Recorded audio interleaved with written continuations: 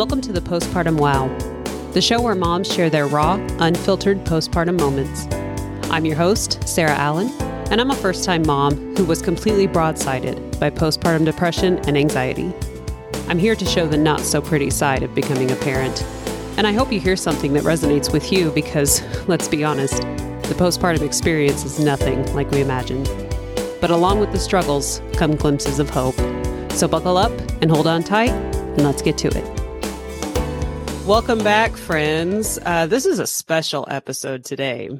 I have with me author Jasmine Emerick, who is a licensed master social worker. I've got her bio, so I'm going to read it real quick. She is an energetic mother of two.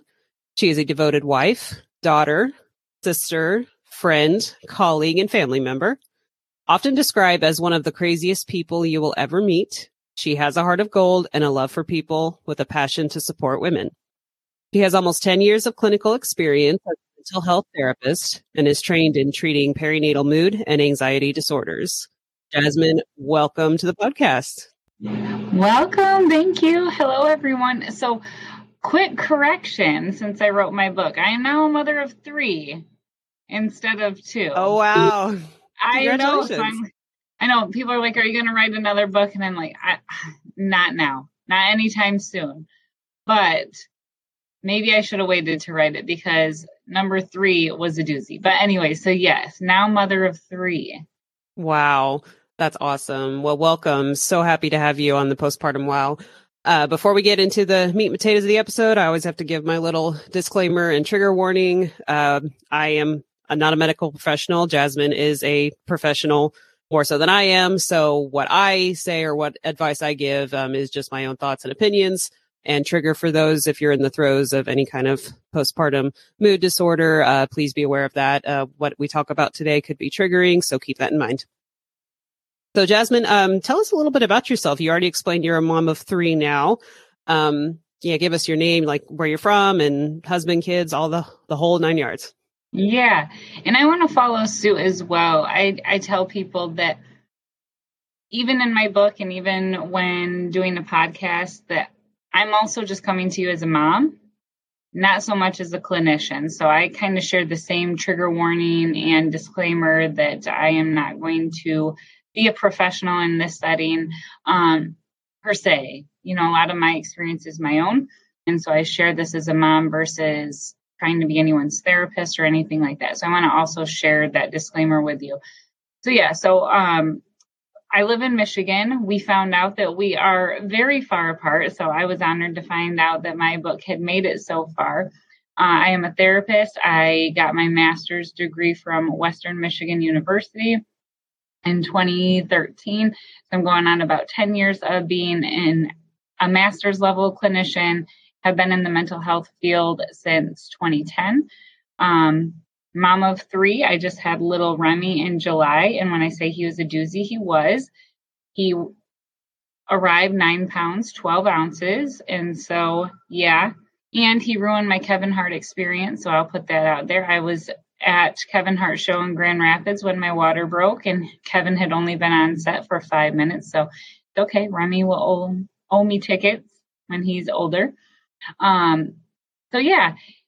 In regards, right now, working part-time, I like that split. It works best for me and my mental health. I like to have more than just a weekend with my kids. I also need to work, though. I can't be home all the time or I'm not a good mom, as I tell my kids. So I do a part-time split right now. I'm able to. I know some moms aren't, so no worries and no offense if you can't. I have been able to do that, and it has worked well for me. Let's see, what else? 2 dogs, driving nuts with kids, don't do dogs and kids. Let me see. I think that's probably about it. I'm married. Awesome. Yeah, I have a spouse. Yeah. I have a husband person. He's great. I call him Clark Griswold of Christmas. So we just got all of our lights on. It's truly magical. Yeah. Great. Yeah. My husband is the complete opposite. I always love to describe myself as Buddy the Elf, and he's Mr. Scrooge. So yeah, I totally get that. You've talked a little bit about your profession. I'm curious to know why exactly you chose it and what inspired you to write the book. So good question. If we go back historically, right? If we go back into why I did social work, I wanted to work with teens and I wanted to do substance use with teens. I said, I don't want to work with adults. They're too difficult. Okay. This was back when I first went to school. So the majority of my practice had been with teens and kids. Then I became a mom and I was getting older and I'm like, wow, maybe I should work with moms so then we can help the kids and the teens, right? And then it wasn't until a year postpartum that I kind of had this realization that I had suffered with postpartum anxiety and not realized it. And after I had that realization, I was like, oh my gosh, women need to be supported because I thought I was so prepared. I was a clinician. That had already previously been trained in treating postpartum mood disorders. At the time, that's what they said, postpartum mood disorders. Now they use the terminology perinatal mood and anxiety disorders. I had conversations with my husband like, hey, I might be a risk factor for this. I run anxious. Let me know if you notice anything. I thought I had everything ready to go. I had loved kids my whole life. Starting at the age of 12, as soon as I could babysit, I did. My first nephew, I was like, yeah, let's go. I love kids. I was ready. I was ready to be a mom, right? And then once I had the realization, I wish I could give you a date. It was like February of, what would it have been? 2019. I went out for a girls' day with my friends. And my daughter had quit nursing the month before. And I finally, going out, and I was like, I can just sleep. I don't have to look at a clock. I don't have to worry about somebody needing to eat from me. I felt this freedom all of a sudden after a year. And then it made me realize how much I had felt like a ball and chain stuck to my house and stuck to my baby. And I was like, oh my gosh, I had made every excuse not to leave her. I felt like I had to be there. And then I was like, I wasn't there because I had to be. My anxiety said I had to be there. And once I was done nursing and had the freedom to leave and go and not look at a clock, it hit me on that girls' day. You have been struggling. You have been inside yourself so worried that your daughter wouldn't be okay if you were gone.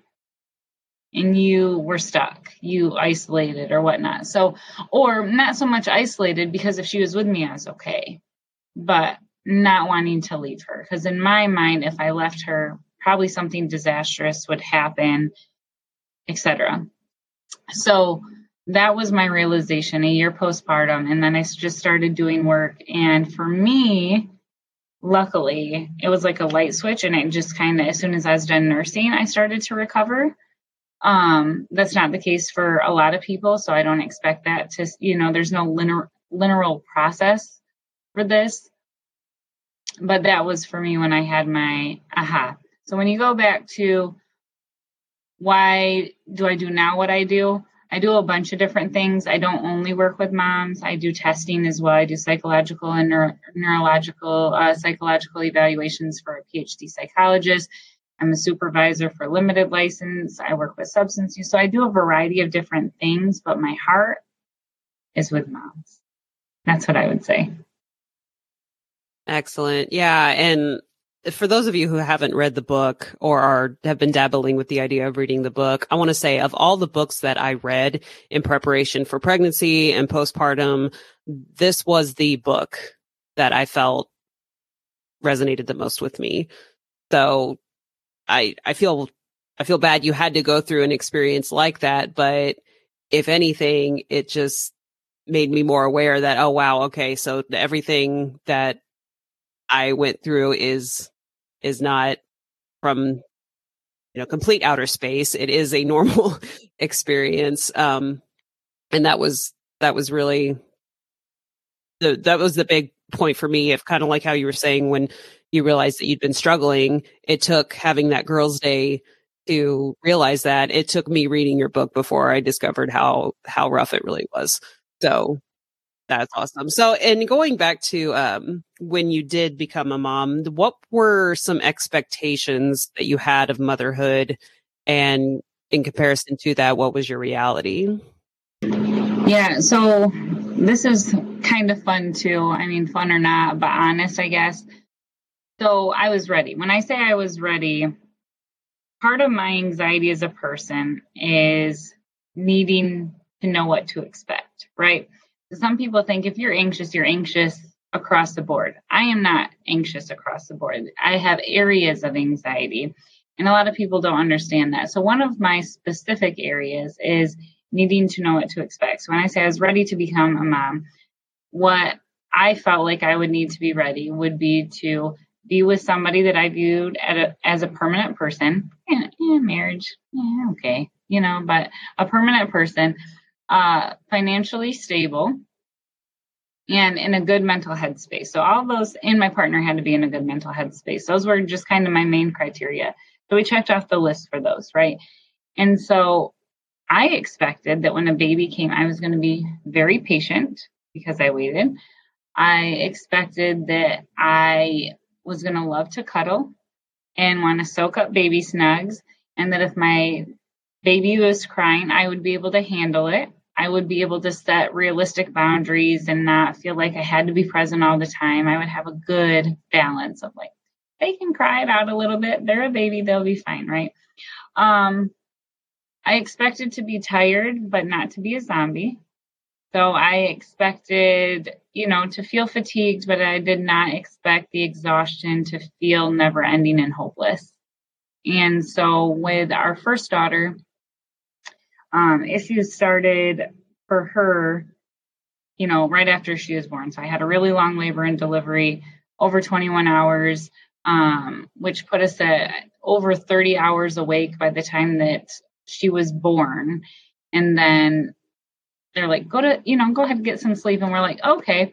And so we wanted to do that, but then we found out she had blood sugar issues. So within a couple hours of being able to quote unquote rest, it began this process of nurse, pump, and then tube feed, essentially, which was just a tube on your finger, not through the stomach. That continued for a couple days, right? So for a couple days, you're getting up every 2 hours, and they're like, okay, nurse her.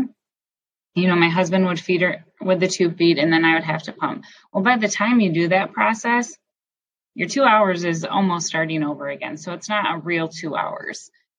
So that exhausted us. And then by the time we got home, she was colicky. So she would cry from about 5 p.m. at night to 11 p.m. at night. Very difficult to soothe, almost impossible to soothe. We tried everything.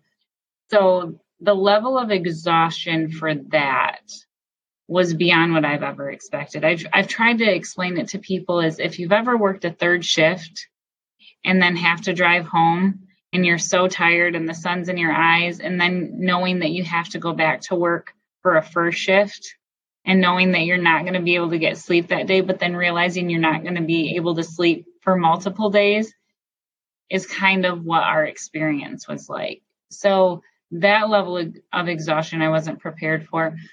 Because she was so colicky, I didn't embrace all the hugs and cuddles, which also made me not patient, right? I was frustrated. I didn't enjoy it. My husband and I will say to this day, we do not like the infant stage. It is not cuddles. It is not baby snugs for us. It is kind of frustrating for us both. And I like that I can share that with my husband. I never had a husband that was like, well, you're a mom. You're supposed to. He's like, no, they're babies. They cry. They're annoying. Like, why would anybody enjoy this right now? And I love that. I love that that's been his perspective so that I don't feel guilt about it. He's like, who would enjoy sitting here with a crying baby? Anybody? And I'm like, okay, that feels better. So those were some things that I expected that were like, dang, okay, maybe I wasn't ready. Maybe I'm not as patient as I thought I was. Or learning it's okay to not be patient with these things because, like my husband will say, it is annoying to hear crying nonstop. Nobody's ears want to hear that. And I'm like, okay, that feels better. Yeah, I think you hit the nail on the head about feeling like the third shift worker who has to turn right around and go back for first shift. I think that is the perfect description of that level of exhaustion that I too was not ready for. We had a similar experience too with our daughter. it wasn't blood sugar issues. It was just she had a low birth weight. And so the lactation consultant we were working with was pretty adamant about, okay, every 2 hours, you need to make sure that you nurse her, then you pump and then tube feed her with, the same index finger. And it's like you said, as soon as you're done with that, all of that, your 2 hours is pretty much up. You've got, if you're lucky, 20, 30 minutes to rest before you have to do it all over again. Yeah. Well, and that's the thing, right? Everybody says sleep while the baby's sleeping. And at a certain point, I got so angry and frustrated with that statement because historically, my friends in college will tell you, my naps are 3 hours. I'm not a 20, 30-minute napper. If I get 20 or 30 minutes, I'm going to be more tired than if I got an actual nap. So for me, the sleep deprivation was it taking a huge toll on me, especially with my second, which we can talk about that another time, because, a colicky baby's sleep patterns are super inconsistent. You don't know when they're going to wake or sleep. You don't know if this is going to be the random 1 hour stretch they might, magically do, or if it's going to be their pretty consistent 15, 20-minute stretches that they do before they cry again. So to be able to say, okay, I'm going to lay down, I wouldn't do it. Because I can't, if I do it for 15 or 20 minutes, I'm going to be more easily frustrated or more angry because I'm more tired when I got that stretch, if that makes any sense at all, than if I just stay awake and keep going and eat sweets or something to keep my, energy up. Once again, you hit the nail on the head. Yeah, I was the same way. I could not fathom just living off of 15, 20-minute naps because like you said, you attempt to fall asleep, but then 10, 15 minutes later, baby's crying again. You wake up even more frustrated and furious. The mom rage thing, so real. It's like, it's not even that's exactly how I felt. We talked a little bit last time about some of your expectations of motherhood versus your reality. And going back to that, I don't know what your husband experienced or your spouse experienced when you guys had your first child, but I know mine in particular definitely had a moment of postpartum depression, anxiety, and to the point where he was researching for himself, okay, what are the dads supposed to do? And he felt discouraged because most of what he was finding was just, take a pill or just suck up and deal with it, So in your experience, what advice do you have for dads, or what do you think dads in this scenario need to do to take care of themselves and to better their families? Yeah, so I guess there's not one specific answer, but I do write about dads or other, people in the home that contribute as a co-parent, if you will. So typically we refer to dads, but it could be another partner. It could be a family member. I work with people that don't have another partner present. So maybe they're, maybe they live with their parents. And so their parents are actually their co-parent, or a sibling is a co-parent, whatever the situation may be. But specifically to dads, they were kind of left by the wayside for a while, and now they're getting a little bit more attention. The first thing I tell people is if you think, your husband or the dad is experiencing anything, I refer them to Postpartum Support International, which I think I referred to before, which has information for dads, which has online support groups for dads. It gives some information on there about what symptomology can look like. Like I wrote in my book, symptomology for dads can look different than moms that are experiencing a diagnosis. So for your dads, you might notice them being a little bit disengaged. You might notice that they are picking up more hours at work to do some home avoidance in a positive way, right? So it looks good to them. They're like, I'm working more. I'm bringing more money home for us. We just had a baby, so we need more money. So they kind of can justify their avoidance a little bit more with picking up hours or maybe helping family members more. Oh, well, so-and-so needs this done for their house, or so-and-so had trouble with this, so I'm going to go help them. So it always looks like they're doing, many times it looks like, I should say, that they're doing something positive. And to them, they may really feel like that. It might not be an intentional act of avoidance, but they might look for outlets to escape being home. For the anxiety, I've worked with dads that share anxiety similar to the moms, being afraid that something bad might happen, being worried that if their child is in somebody else's care that they won't do as well. And so you kind of ask, what do I do, or what should dads do? And it's just like for moms, I feel like there's a spectrum in which symptoms impact us, and that spectrum kind of determines your level of care. So if your symptoms are not significantly impacting you, maybe just talking to a family member, friend, a support group or a therapist could be helpful. If some symptoms are impacting daily life, your ability to be present, you might want to follow up with a primary care physician about a medication to take to help bring the symptoms down a little bit. So what do I mean by that? I'll give myself as an example, right? So I struggled with postpartum anxiety, had my aha moment about a year postpartum.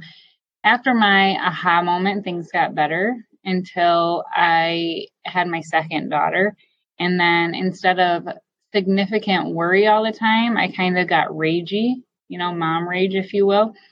And I noticed that I was just super snappy, and I had a 20-month-old and a newborn, and I was just like, super short fused. And I don't want my kids to have to deal with this. So I went to my doctor, and I've been on Zoloft, and it works for me. It brings the rage down. You could talk to a therapist about rage, sure, but the way that my rage was impacting me, I know what to do. I'm a therapist, right? Take a deep breath, walk away.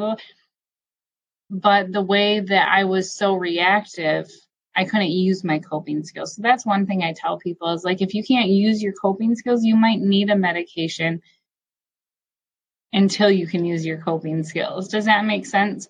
So I have benefited from medication to kind of help bring things down to a manageable level so I am able to use my coping skills. Some people will be like, I can tell you every coping skill there is in a book. I can do, write you a story on 101 coping skills, but I can't use them. I'm too reactive. I would say maybe you could benefit from a medication. Talk to your doctor, talk to a psychiatrist. That's the same with dads. If you feel like, okay, I've tried these things out, things aren't getting better. Yeah, maybe medication short term would help. It doesn't have to be long term. It can be short term while you adjust. Some people need to adjust at different stages as well. So for me and my husband, we both do not like I think I said this before, we don't like the infant stage. It's not our cup of tea. We don't like it. We feel like, a ball and chain. We feel stuck. We like to get up and go, and we can't do that with a newborn. So it might be somebody needs a medication during the infancy stage, and maybe during the toddler stage when there's more independence, they can go, okay, all right, I got through the baby stage, I'm good.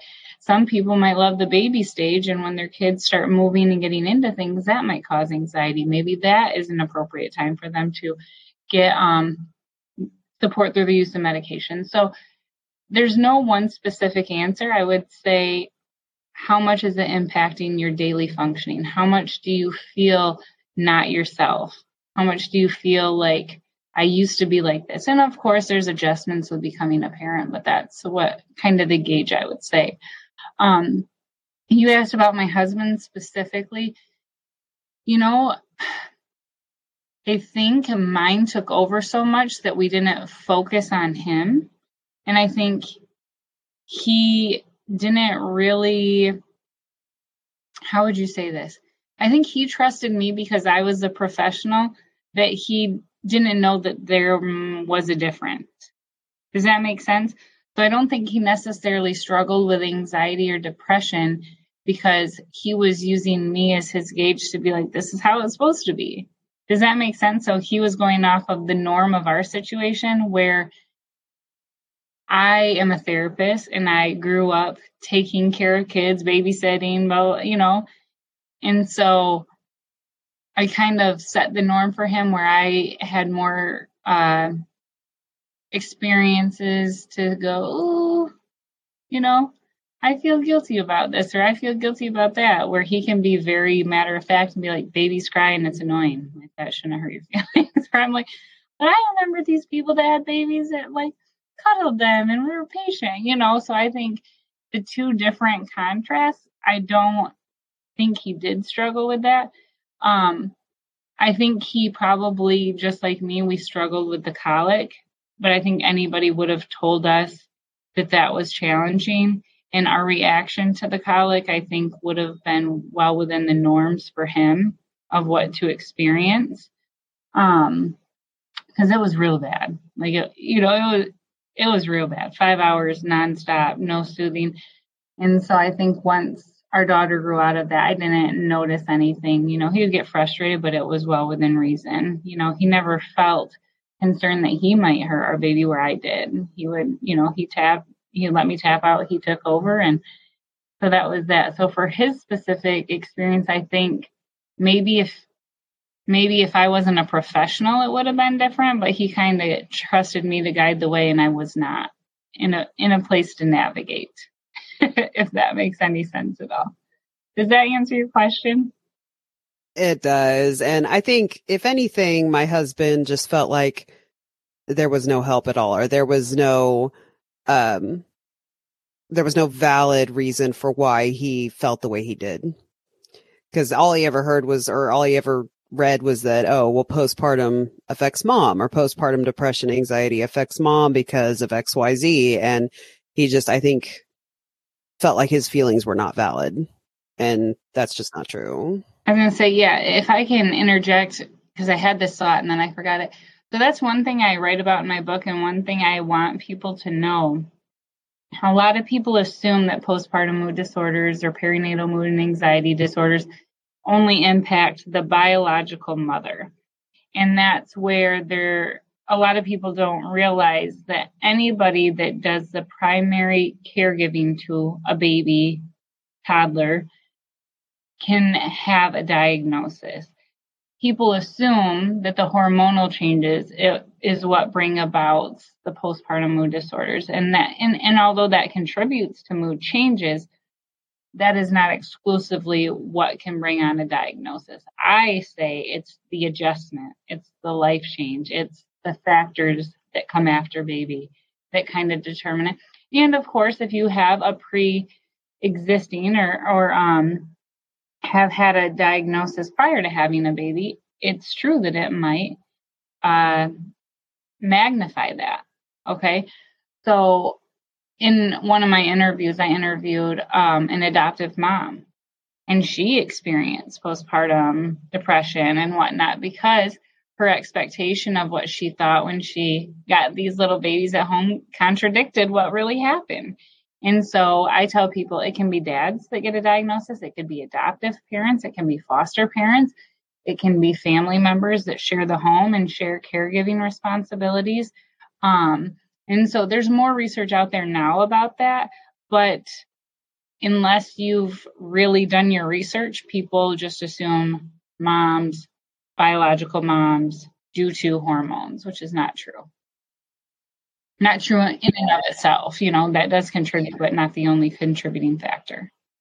Yeah. And we've talked quite a bit, and I think he's at a better place now, but there for a while, it was quite concerning just because it's the fear of the unknown, the fear of, I don't know how to handle this. Whereas if you research it for a mom, you seem like you have all these options available at your fingertips. And for all the other caregivers, it didn't seem so much, but Postpartum International, yeah, I did notice that they had a section for dads, and while we didn't use it, I wish we had known about it at the time. I do think that's an excellent resource for those that would be interested in. I think it's postpartum.net is their website, if anybody's interested in looking that up. So going back, when you were like in the throes, and this doesn't necessarily have to happen with the first child. It could be with any of them, but like your top 3 coping strategies that you would recommend to first-time parents. So it might change on the day that we talk, but what I can say today, well, and the number one I would say is support system. support system, and I know you're like, well, that's not necessarily a coping strategy.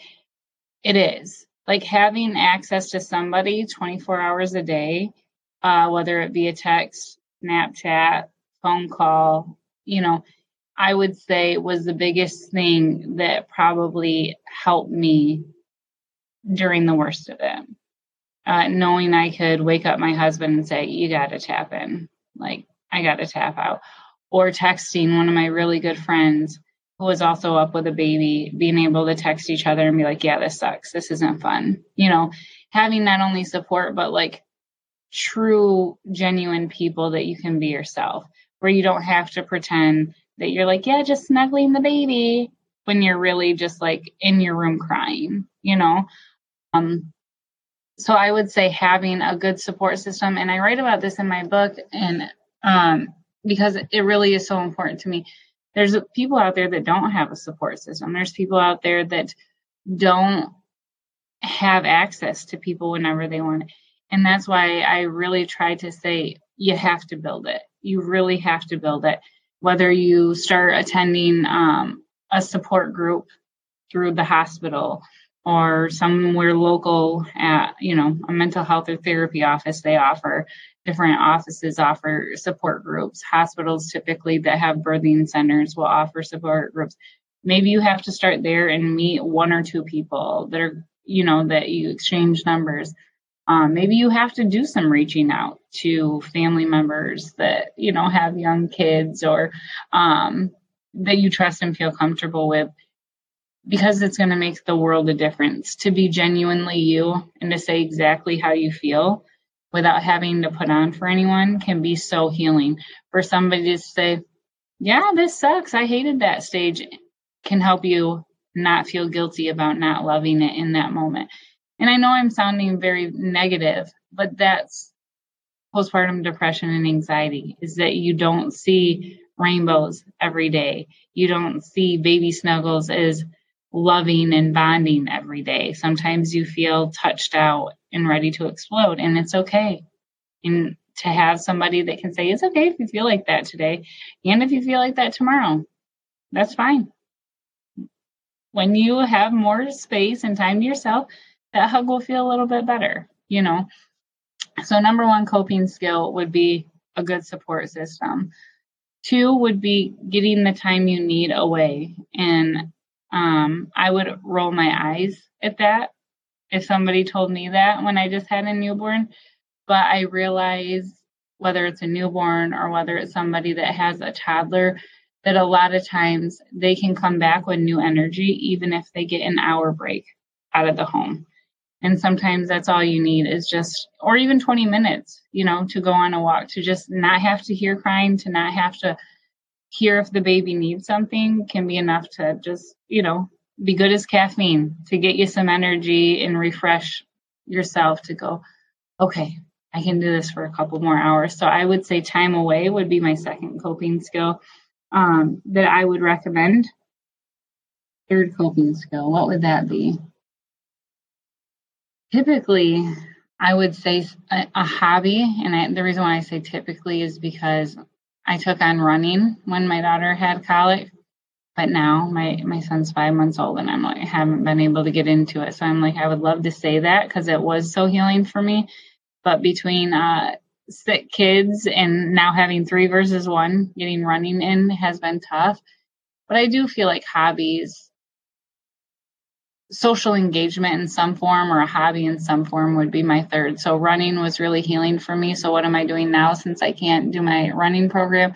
Is reaching out to friends, finding times to do a quick outing if we can, or having somebody come to our house, just to get that mental break away from just feeling like you're a mom all the time. It helps to have another part of you. Yes, I am a mom, but I am a runner.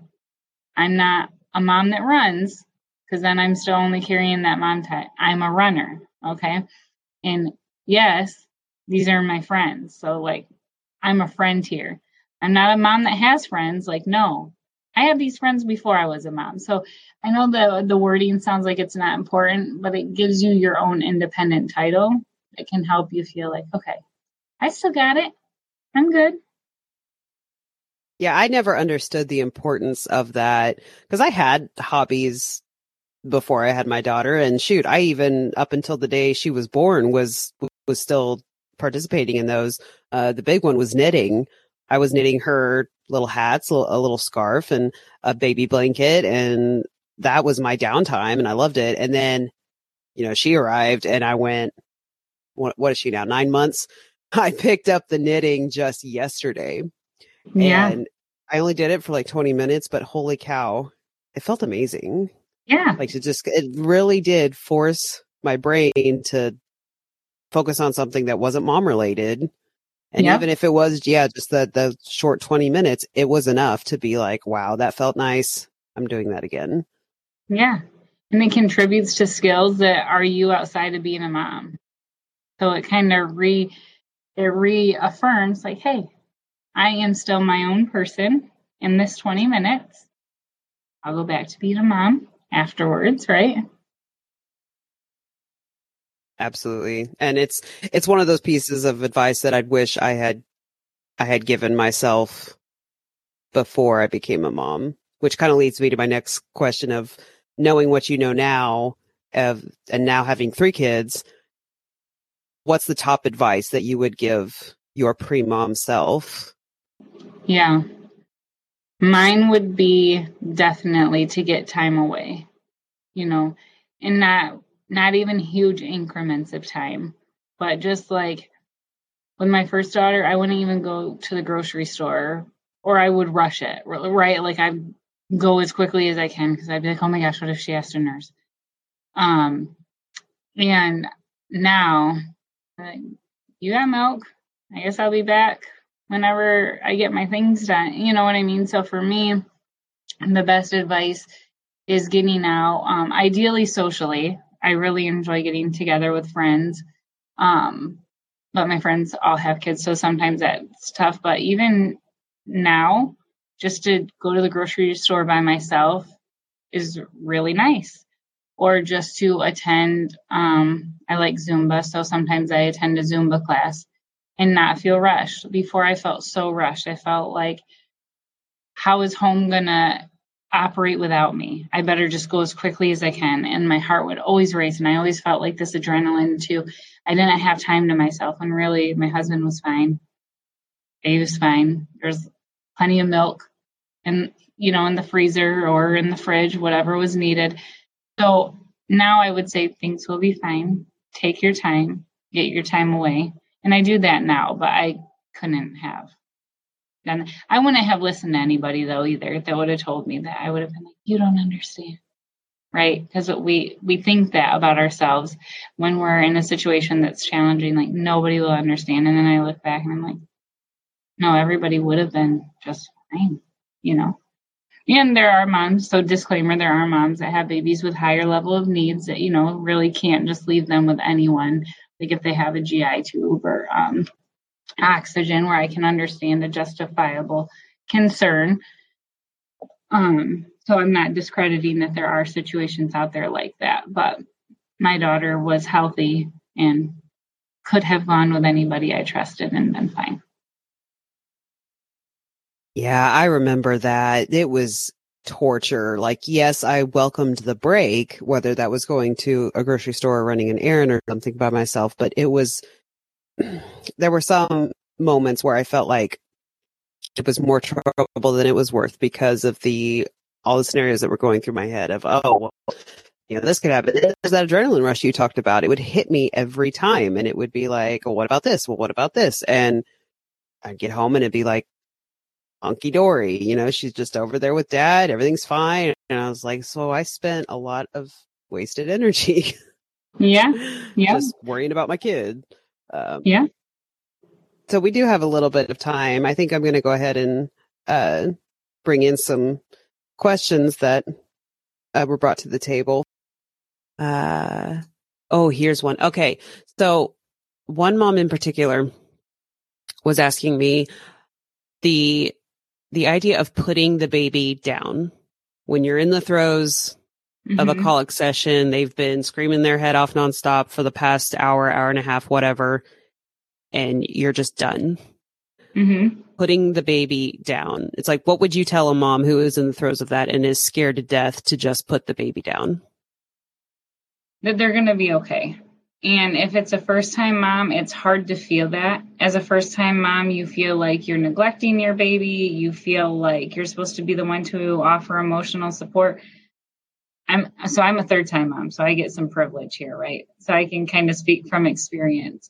I remember, though, being a first-time mom and thinking, especially being a therapist, I'm like, oh, my gosh, she's going to remember this, or her body's going to remember it, and she's going to feel neglected and, emotionally detached. And the truth is it's not. Okay, my daughter's almost 5, and she's still very much attached to me. And I hesitated there because I was going to say, even to school today, she's like grabbing my leg, right? So it does not impact it long term.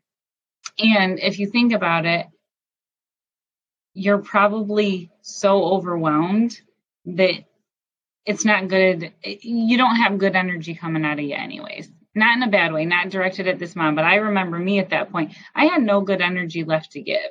So it's not like they're getting these nice, warm embrace cuddles. I remember that my shoulders would be so tense. My arms would be so tense. My jaw would be clenched. They feel that. They feel a non-comforting, embrace. Don't feel guilty about that, though, either. It's okay. You're going to have those, right? So I would say putting the baby down and stepping away, they're going to be okay, all right? My kids are not sleepers. None of them, okay? I've had to do the cry it out method, Ferber method, more times than I like to even think about. They're all attached. They're all doing okay, all right? They still bother me every second of every day that they can. All right. I got an almost 5-year-old, a 3-year-old, and the 4-month-old that's going to be 5 months old. So I would say, just know that they are. They will be safe. They will be okay. And it gives your ears a break. Sometimes the overstimulation from that crying, the piercing crying, and just to shut the door a little bit, wash your face. There's something really cleansing, like take a quick body shower.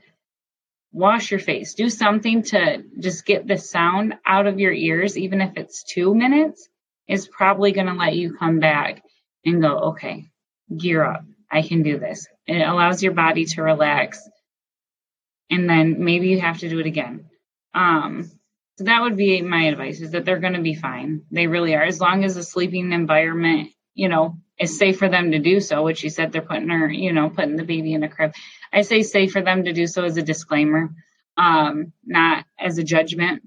But seriously, as long as they are in a safe, contained area, they're going to be okay. And it will help them self-soothe a little bit. Now, I support what any parent wants to do in regards to soothing, self-soothe, you present or not present. But it does teach them to self-soothe a little bit. If they've been fed, if they've been changed, if you can't see any visible thing that would be making them uncomfortable, too tight pajamas or whatever, they're going to be okay. And you really probably need 3 minutes the first time just to get that break. Okay, go back. Okay, are they still crying? You've checked them. Maybe take a couple more if you can't come back without your body feeling tense. So I had one mom ask me this, and we got to talking a little bit about the roommate stage. After you have the baby and you kind of establish a routine of caring for your new family, and mom and dad, they're doing the daily grind now, and baby's at a point where baby's content, baby's needs are being met. You feel like you hit this roommate stage. You feel like you don't have any time to really devote to each other. Mm-hmm. You're just devoting everything you have to your family life, and you're coming and going, say hi in the morning and hi again at night before you go to bed. Is there a way to avoid or at least prepare your relationship with your significant other? That's a really good question. To try to avoid the roommate stage. Yeah. And I smile at that because a few months ago, my husband was like, hey, roommate, joking around, but it's true. And I think it's a natural thing that happens to most of us because it is, you have a baby that doesn't sleep much. So it's not like you can plan a movie night, or let's watch a show. We tried. We're like, all right, we're going to watch a show tonight. And then the baby, is awake and not sleeping that night. Or, you try to watch a movie and one of your toddlers come in and you're like, okay, we were really going to watch a Christmas movie, but so now this has happened. And so, I don't know that you can avoid it. And if you have a listener that's like, we avoided it, like interview them and teach me your ways, I would say, because I don't know that there's complete avoidance to it. I think, if you are in a healthy space, and what I mean by that is if you have normal ranges of anxiety and depression, then ideally you will be able to do things that maybe some of us other moms aren't able to. Let me give you an example. Sleep training. I was so worried that I was going to cause some sort of like attachment disorder with my baby, or like some mood disorder with them if I tended to every single cry, right? And then I learned, like, no, they have to learn a little self-soothing. So when I say like a healthy level of anxiety and depression, those parents are able to do sleep training a lot quicker. And they say don't do it until like 4 or 6 months. So I'm not saying do it at 2 weeks old, but you know what I mean? That they can have healthier sleep for their child and then have some more of them time at night. My first 2 kids, no. Like they didn't, like I was, no, we can't sleep train them. They'll be sad. And then they'll feel like nobody's tending to their needs, blah, blah, blah, And so I feel like, the first 4 months are going to be tough. And you're not going to have much time to yourself. And you're not going to have much time for each other even. So after that 4 to 6 time frame, when kids are sleeping better, then you say, okay, what are we going to do tonight for us? Are we going to watch a show? Before the 4 months range, I would say somebody you trust can babysit so you can go out to lunch, go out to dinner. I wouldn't say don't plan anything too long because you'll probably stress about it. But if you do, okay, can somebody come so we can, I think with our son, actually, we went and picked out a new bed one day. And we're like, okay, we're going to have a family member come. And we went and picked out a bed. Or you can, what was the other thing I was going to say, is setting up plan dates. So some couples I've talked to do like, okay, once a month, newborn or not, older or not, once a month, we go on a date. So there's ways that you can plan for that, given that your child doesn't have additional needs where somebody can help you, is to say, okay, we know this is coming. Let's just say once a month. That's realistic. You could plan for that. And then I would say after the 4 month to 6 month time frame, plan a couple nights a week. Maybe you watch a show together. Maybe you do a board game. We're working on a puzzle right now as a family. Being intentional about your time together to prevent it from being like, oh, you're here? I didn't notice, something like that. I just, for Christmas, I was like, okay, we got to be a little bit more intentional. So I did one of those, I bought it on Amazon. It's like one of those adventure date kits. And it's like a scratch off thing where you have, it tells you a date to do. Because I was like, I don't know, whenever we get time, we're like, go out to dinner. And I'm like sick of going out to dinner, right?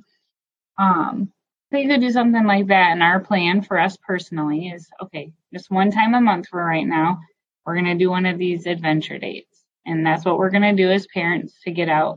Because I tell people what I would like for each parent set, whether you're adoptive parents, foster parents, biological parents, family members helping out, is there's 3 or 4 needs that you need to meet for yourself. Okay.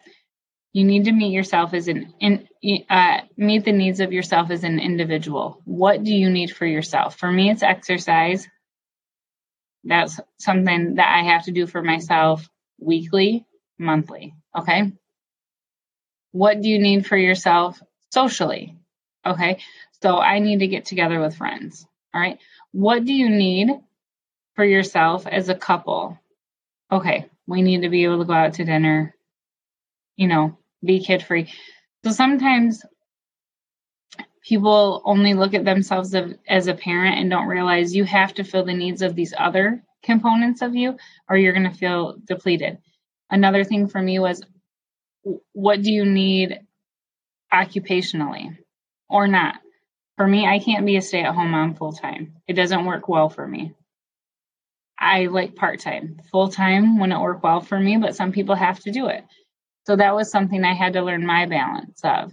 And so fulfilling my occupational need, I need to be able to use my degree, or else I'm going to feel frustrated with myself.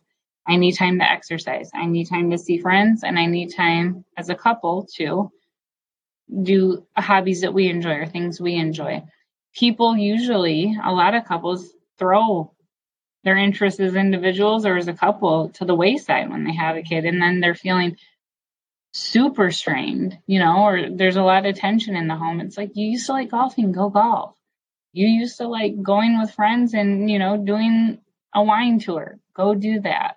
And don't feel guilty about it, because you're going to have more energy to fill in to your family, to bring to your family, if you fulfill those outlets. So that's something with my first daughter was I didn't do it, and then I guarantee you, if you even come back from an hour outing, you'll feel refreshed, or whatever that is. Maybe you, like you said, maybe you go somewhere and knit for an hour and then come back and you go, hi, So that's what I would say for couples. Fulfill your own needs, fulfill your needs as a couple. That will help you not feel as much like a roommate.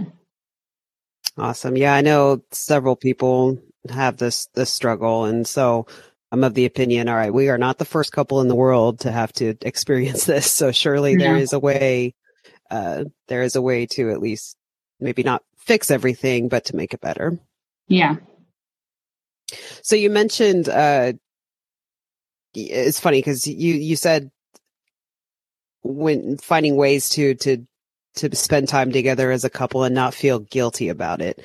That leads to my next question that I got quite a bit and often wonder myself is, do you have advice on how to combat that ever-present mom guilt?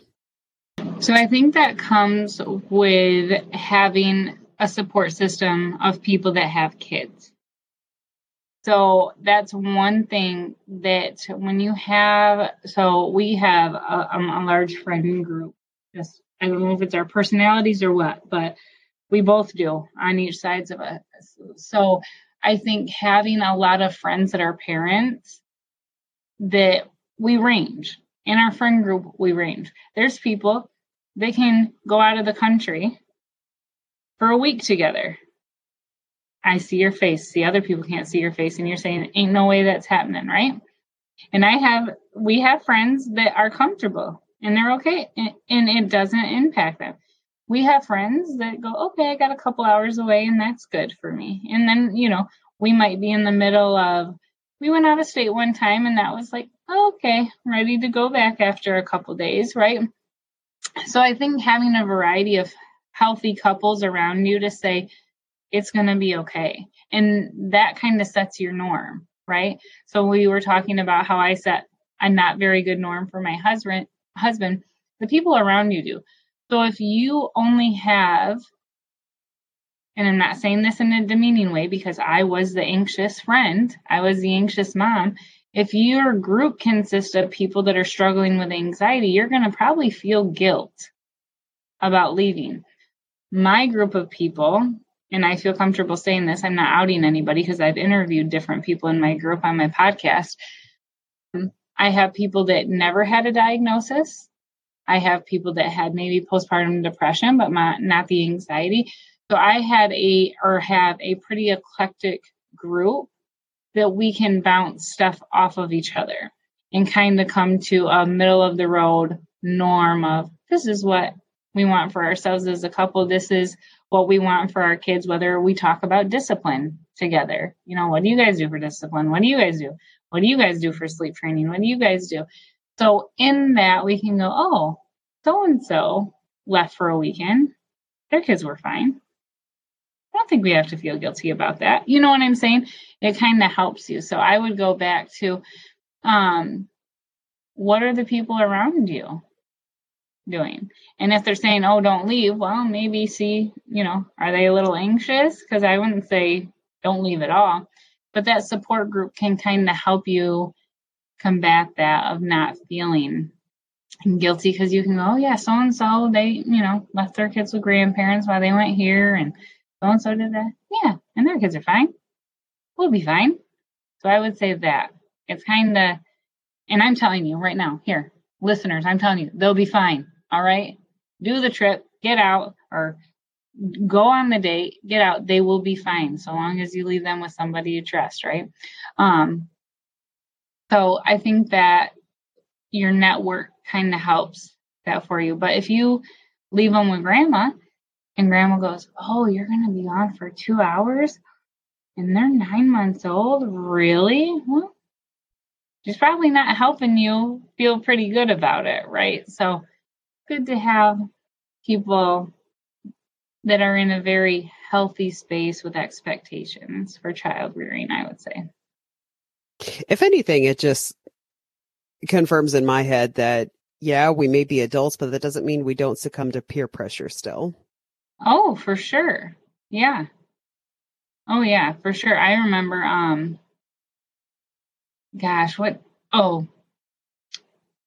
smiling on how I say it. I will not name names, but there have been times when people would go, oh, you're leaving her or them with dad? And I'm like, yeah, which could, if I wasn't in a healthy space, put doubt in my mind, right?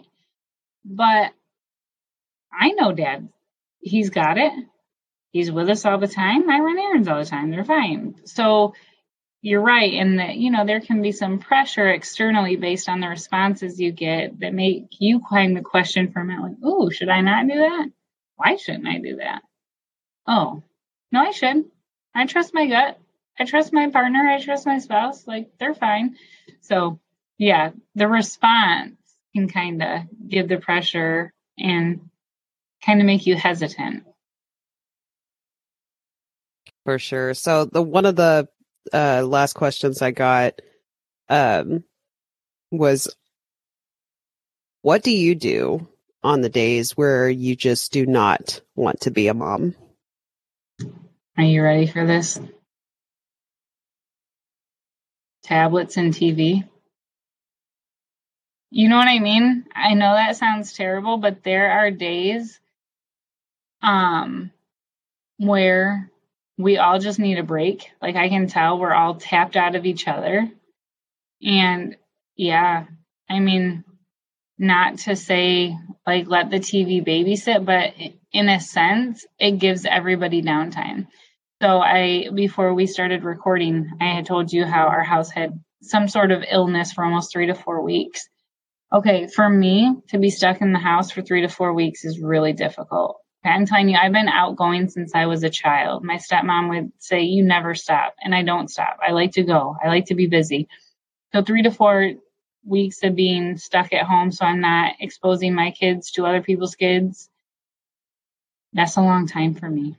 Okay, that's a really long time. And my 2 daughters are fighting like crazy, and I'm like sick of putting out fires, right? So we've had more TV time probably the last week, not because I wanted to babysit them, but because we all need a break. We all need a break from the conflict or getting easily irritated with each other. So yeah, I would like to say that I'd be like, do something like crafts or do something relaxing together. I'll be honest, when I'm tapped out, it's watch whatever you want. For my kids, and this isn't a judgment thing at all. I truthfully respect whatever parents feel like their balance is. For our home, our kids only get TV or tablet time, screen time. I guess that's what you would say, 2 times a day, 30 minutes in the morning, 30 minutes at bedtime. So for them, they go hog wild if there's any like additional screen time, and they're happy. So one child's over here with an iPad. This one might be here with a TV. I got the baby already liking JJ and Cocomelon because I'm like, hey, you need downtime too, my friend. All right, we all need it. So that's what that's what I would do, and I don't feel guilty about it. I remember when the pandemic started and I had a bunch of friends that had to start working from home, and this was when there was no childcare. Like everything was closed. Childcare didn't open yet. And they're like, I feel so guilty because I have to work and I just have them in the screen or on a tablet. And I said, it's temporary. We're all adjusting. Like we're all just making do with what we have to work with. So whether there's external circumstances like a pandemic that happen, or whether you're just tapped out as a mom, you're not hurting your kids, you're not damaging your kids, everybody will be fine. It's helping you get the break. It's helping them get a break. Probably at some point, like my kids probably get sick of fighting. So I'm sure having 30 minutes an hour to not fight with each other probably feels pretty good to them. So here's my long and not short answer at all, but tablet time, screen time. Yeah. Yeah, I felt like I felt that guilt. Like, I think she was 3 months old. I felt like I had already ruined her for screens because I was using the TV as probably a coping mechanism more so than I should have. But I'm in the IT industry. So screens are just a part of my life. And so I had to come to terms of like, okay, she's fine. She's exposed to this much screen time. Now, granted, she's 9 months old at this point, but I can tell you right now, she's just as interested in off-screen things than she is the actual screen. In fact, half the time she will not pay attention to the TV unless it's like the intro music to Bluey or something. Right. Other times it's on in the background and she's playing with her toys or she's playing with her books or something. So yeah, I think it's one of those, you just got to work past the guilt, find your family's balance, and for sure, come to terms with that. Yeah. Yeah, like I said, this past week, I'm like, what? Okay, we just finished a movie. What movie do you guys want now? Yep, exactly.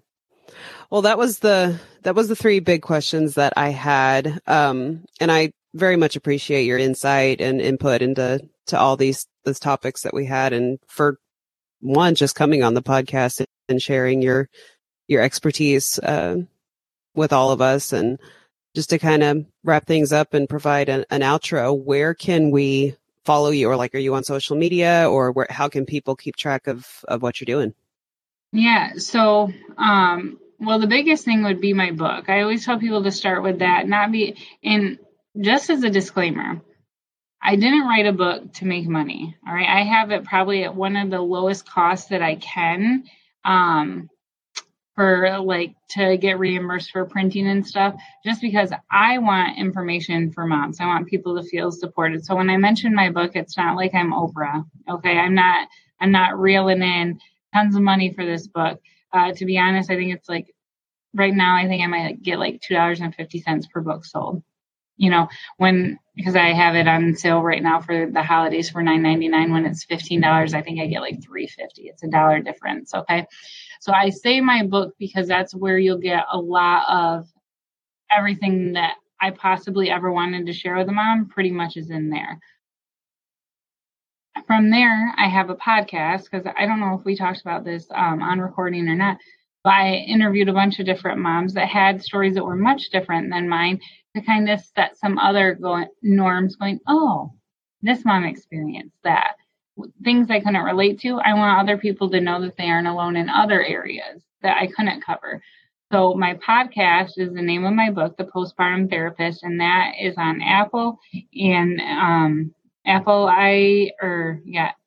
Podcasts, and then Anchor Podcast, ANCHOR. So I have my podcast that you can listen to.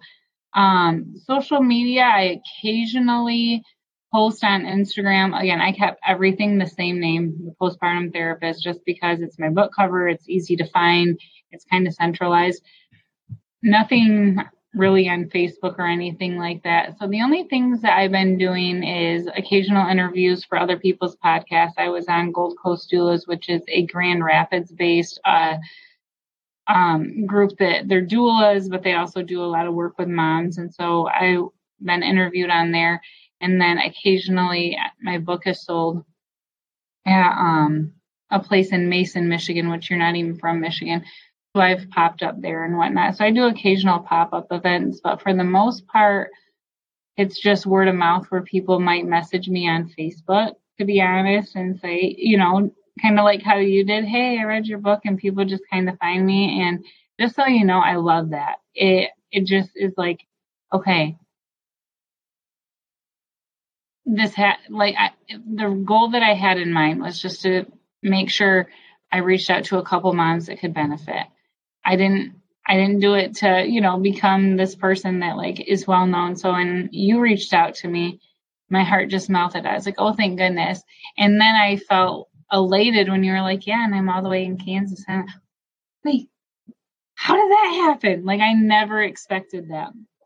So when I get these little messages, sometimes, usually it's from, people that I know in a roundabout way. It's like, it was all worth it. It was all worth it. The late nights typing, handwritten ideas on a piece of paper when I had a minute. I literally had like a block of paper in my kitchen where I'd be like, what would I want? Oh, yes, I want to tell that to a mom. And I want to tell this. All these things make it worth it. So, if anybody's listening, feel free to find me in Facebook Messenger. Jasmine Star would be what it's under. If you have any questions or whatnot, that's probably the best way. I do have an email, but I don't check it much. I think it's in the book. It's the postpartumtherapist@gmail.com. So that would be another way, but probably Facebook Messenger. And don't hesitate. It melts my heart when people reach out. I'm like, oh, thank goodness. Because to me, it's like you did what I've encouraged you to do. You've reached out, you've made a connection. And that's all my goal was for writing this book, was to make sure people had connections. So feel free. Mission accomplished. I know. Oh my gosh. I'm like, I can't believe this. This is so cool. Very good. Yeah. And I'll put like Jasmine's handle in the show notes as well for you guys to reference. But Jasmine, thank you again for coming on and talking with us today. And thanks again to all you listeners. Hope you found some benefit to all of Jasmine's thoughts, and pick up her book today. She said it is on sale for the holidays on Amazon. Is it sold anywhere else, or is it just an Amazon exclusive right now? Just Amazon. Yeah, I just did Amazon. So perfect. Okay. Well, we'll include a link to that in the show notes as well. So thanks again, and have a good day, you guys. Thanks for listening to the Postpartum Wow. If you like what you heard and you'd like to support this podcast, I'd love for you to subscribe and follow me on your favorite podcast platform. You can also follow me on my Facebook page at The Postpartum Wow. This way, you'll be notified when new episodes are dropped every other Tuesday. Feel free to also leave a review, sharing what you liked best, and this will help other listeners know what to expect when checking out this podcast. Until next time, friends, may your messy buns be on point and your coffee stay warm.